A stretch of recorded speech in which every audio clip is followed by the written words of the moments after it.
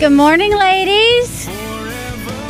It is so hard to believe that this is our last full day of Bible study with small groups meeting together. It's been such a fantastic year, and I applaud each one of you for your perseverance as you have studied God's Word and allowed Him to change you and use you in the lives of the women in each of your groups. So, way to go, you've made it. So next week, we will have a celebration, celebrating all that we have learned over the year, and it will look like we will be in here all together. You will sit with your small group at a table, and we will have food. So what I ask for you to do is to please let your small group leader know if you would like for us to order food for you.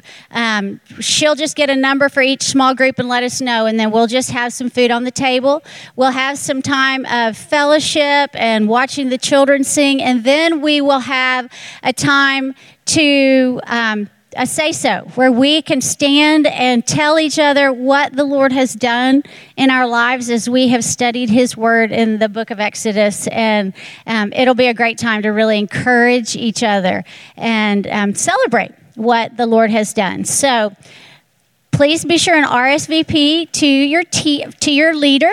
Secondly, we will send this week out some review questions that will just help to guide your thinking so that you can be just thinking about just all over the whole year this year. What have I learned? How have I been changed by the study of this Word? And so it'll help guide your thinking to prepare you to share next week. So we hope to hear lots of great stories.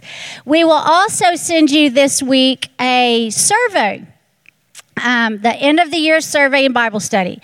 I ask you to please take 5 minutes to fill that out for us. Complete it online and send it back in.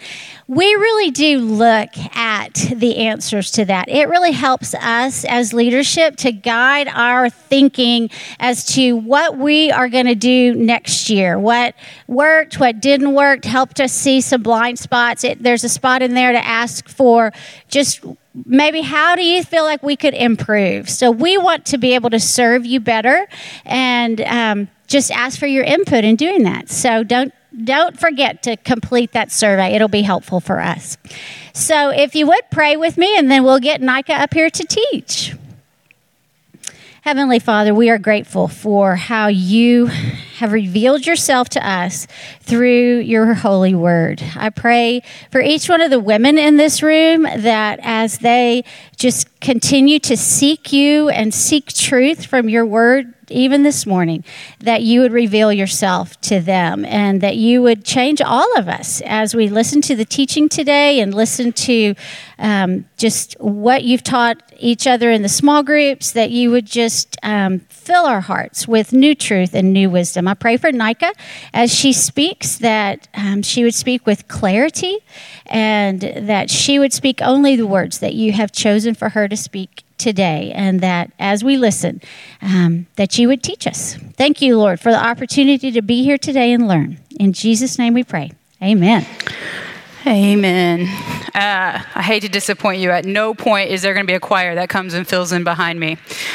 At least not that one that I'm aware of. So friends, we've made it, right? We were, a year ago we were in Egypt. And it wasn't super fun because we were enslaved. And we've kind of come on this journey, and we went through the wilderness and all that. We've had our ups and downs. And as one of your Sherpas, so to speak, who's been able to hang out with you and teach you on some occasions, I feel like we're friends now. And so since we're friends, I'm going to invite you into some of my thinking.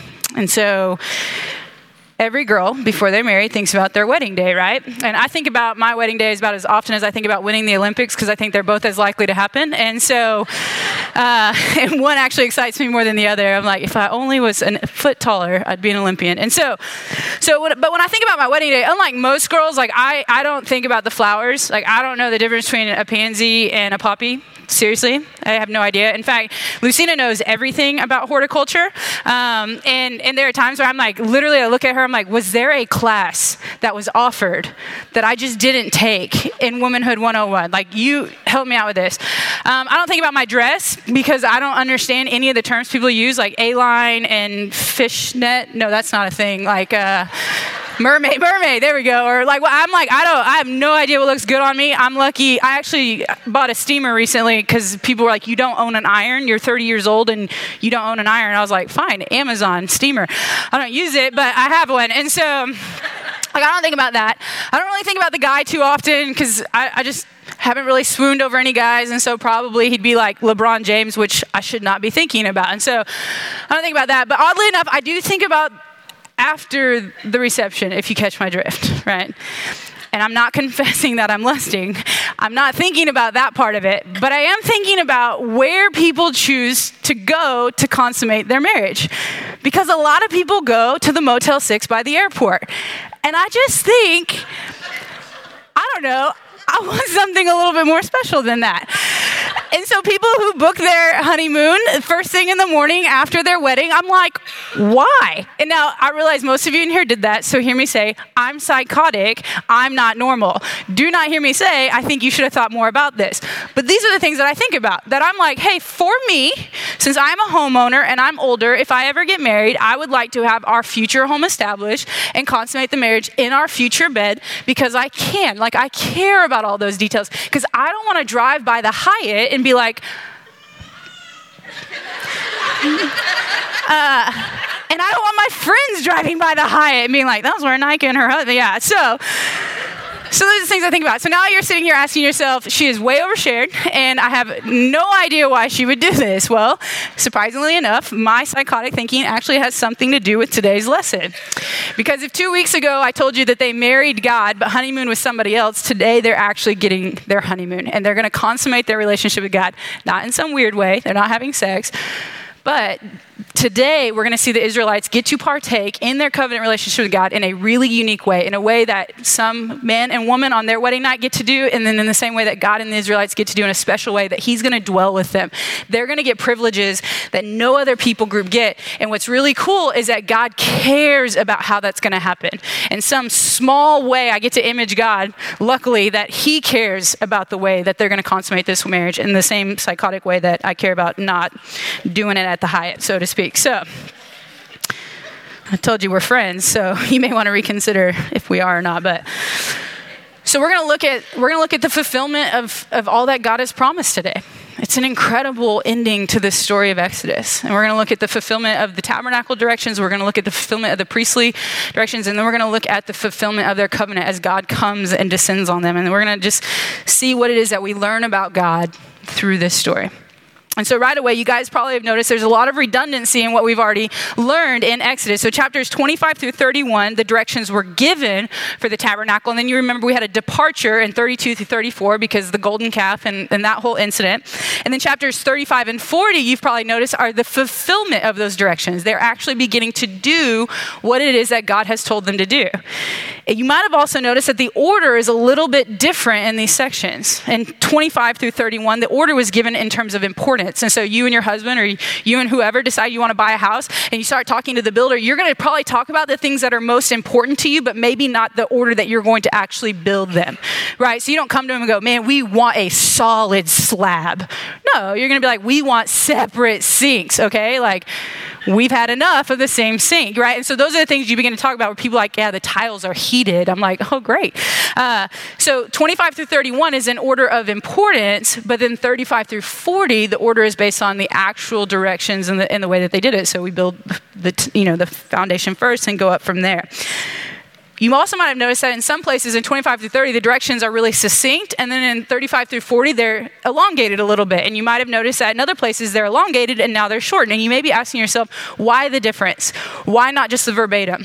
Well, one of the reasons is they're an oral society, so they learn by listening. Most of the people weren't literate, so you learn by listening. Well, if both sections are exactly the same, you may not know where you're at in the story when you're in the temple and you're hearing the reading.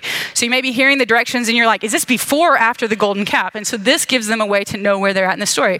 The second thing, and one of the commentators said, is because God knows how fickle we are as people, and so by changing it up, it makes it psychologically fresh, so you're not going, oh, I've heard this before. How many of y'all did that? Yeah, we heard about this, that they were, people were like, guys, I don't know, the second half of Exodus is kind of boring. And I was like, oh, it's kind of the word of God. So, no, I'm kidding. But isn't that cool that even God knew that we would need it to be slightly different for it to hold our attention, and he does that for us? It's kind of amazing. And so those are just some fun facts for you. But the real question is, what do we learn about God and what do we learn about ourselves and the tabernacle directions being fulfilled? The first thing that we learn is that God deserves nothing but our best. Did you see all the gold and the silver and the bronze and the linen and everything that was brought? They never had to cut corners. It wasn't like people brought everything and then God was like, well, we don't have enough for 15 cubits, so we're just going to do 14 cubits and try and make this an oblong square. No, it was the best that was brought to God. And the people followed the directions perfectly.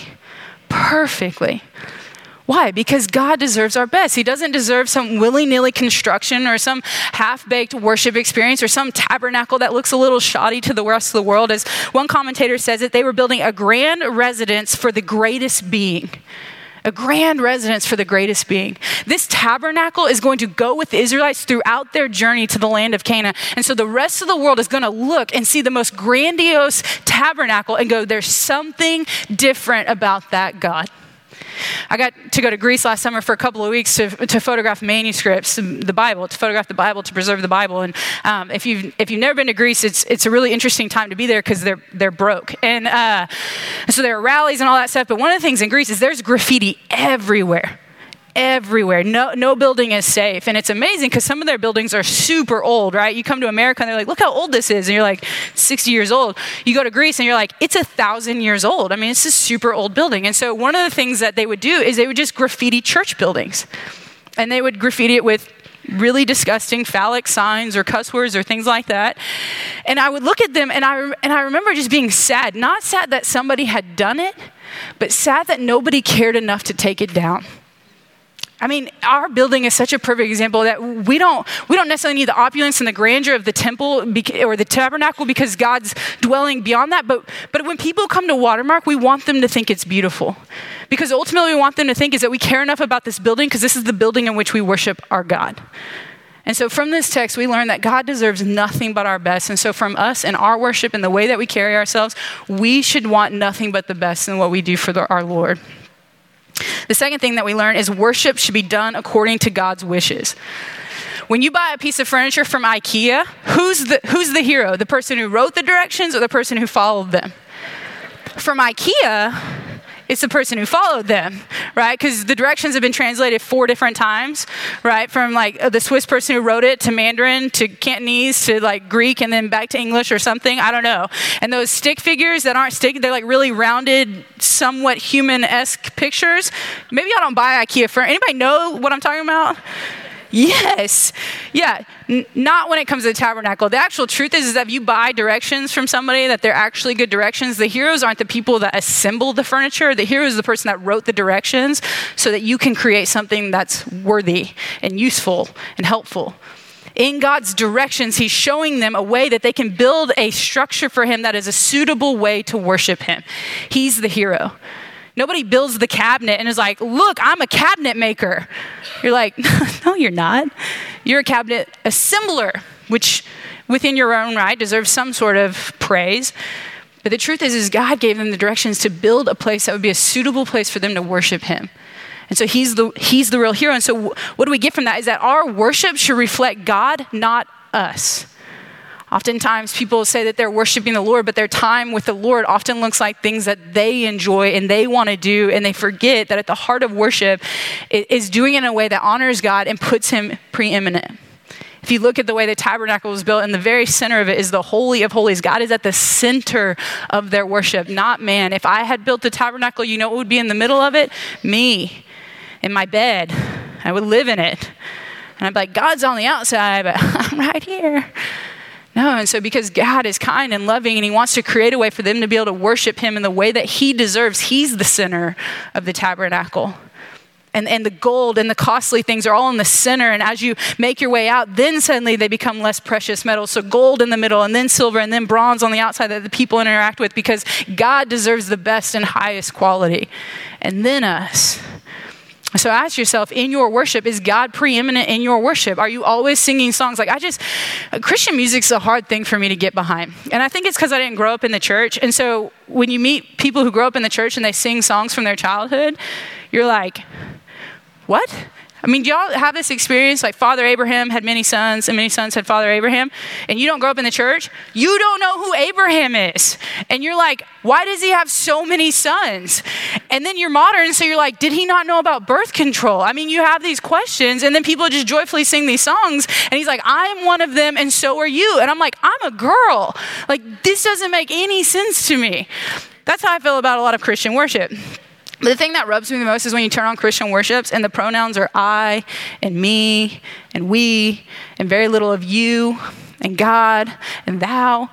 And so this isn't my soapbox. I don't care that much. I'm sure there's great worship songs out there that include me and I, because it is important that I'm a part of the worship experience. But my question is just, are you exalting God higher than you're exalting yourself? Is the emphasis on the good, good Father or on who you are in light of the good, good Father? And I hope it's always on the good, good Father. The third thing we learned from these instructions is that women were involved. Did y'all catch in verses 38:8 that the women served at the tent of meeting, and those are the women who gave up their mirrors to make the bronze laver, their mirrors. Anybody willing to give up your mirror? I would. I've got this hair thing. I had to water it down before I got up here. I don't know. It's got a mind of its own. So I figured it would dry at some point while I'm up here, and it'll just kind of do its own thing. Whatever. So I'd probably be doing myself a favor by getting rid of my mirror. But the whole point is they give up something really precious. And these women were people that served at the tent of meeting. And then we go on down from Exodus to 1 Samuel 2:22. And it looks like women were continuing to serve at the tabernacle. Women have always been a part of God's ministry. Always. And so we should expect to be a part of God's ministry. They probably did things like help sick women who were coming to the tabernacle, or they probably cleansed the utensils, or they probably cleansed the garments. One commentator said there's no way a man in the ancient Near East cleaned his own clothes, and so women had to have been a part of it, which I thought was funny. But women are part of God's ministry. We're expected to be, and we're invited to be, and what an incredible privilege to take part in that. And so we should expect that we should take part in God's ministry. That's what we learned from the tabernacle directions being fulfilled. And then we move on to the priest's instructions being fulfilled. And so we learn about the garments being made. And then Moses inspects everything. And it says, just as the Lord had told them. It's such a contrast to prior to the golden calf, where things were not done according to God's will. And here, every time you saw it over and over again, things were done just as the Lord commanded them. So he inspects it, and then God says, okay, construct it. And then the priests are anointed so that they can do their priestly duty. And did y'all catch what happens in this story? What do we learn from this is that God is a God of second chances. Who got anointed? Aaron.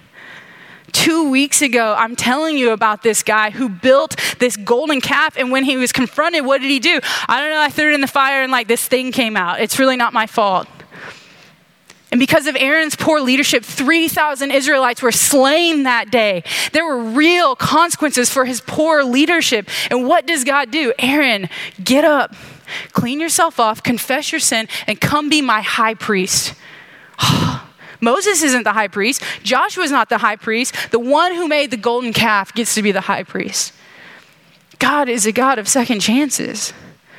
And so what does that mean for us? Well, I think we need to be people who allow God to give people second chances, right? I'm not saying that in forgiveness that we forget about the sins people have done. And I'm not saying there's also not a time that after the grievance is made that we don't give people time to make sure they're fully repentant. But if God is allowed to give second chances, then we need to be people that make room for people to have second chances. That when confession is made and when repentance is made, that we welcome them back into the fold of God's people because God did that. I mean, what reason would we have to deny something that God has given freely to them? And then if you're the person who needs that second chance, can you imagine being Aaron? I mean, the grandiosity of this moment, these garments that were within the fibers were gold. He would have glown, and they put it on him. He's got the ephod, and he's got the 12 tribes represented. He's got the weight of Israel literally on his shoulders. He's got his turban on, and he's being anointed for the service of God's house. And you've got to know, in the back of his head, he's thinking, I'm unworthy. And God's going, yes, you are, but I make people worthy. Oh, I love this story. Because I am Aaron. I get this story. I am in awe of the fact that I get to do this for a living. And I'm so thankful that y'all are people of second chances, that nobody's looking at my past going, I don't know. But instead, God looks at it and goes, that's why I sent my son.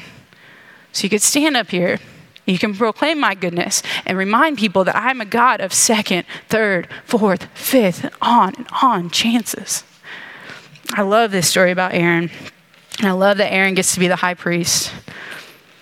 And then the massive moment that we've all been waiting for, right? We remember Exodus, right? We remember being in Egypt. We remember being drawn out, and then we wandered through the wilderness, and God was like, you need water? Here's water. You need bread? Here's bread. Here's quail. Here's what do you need?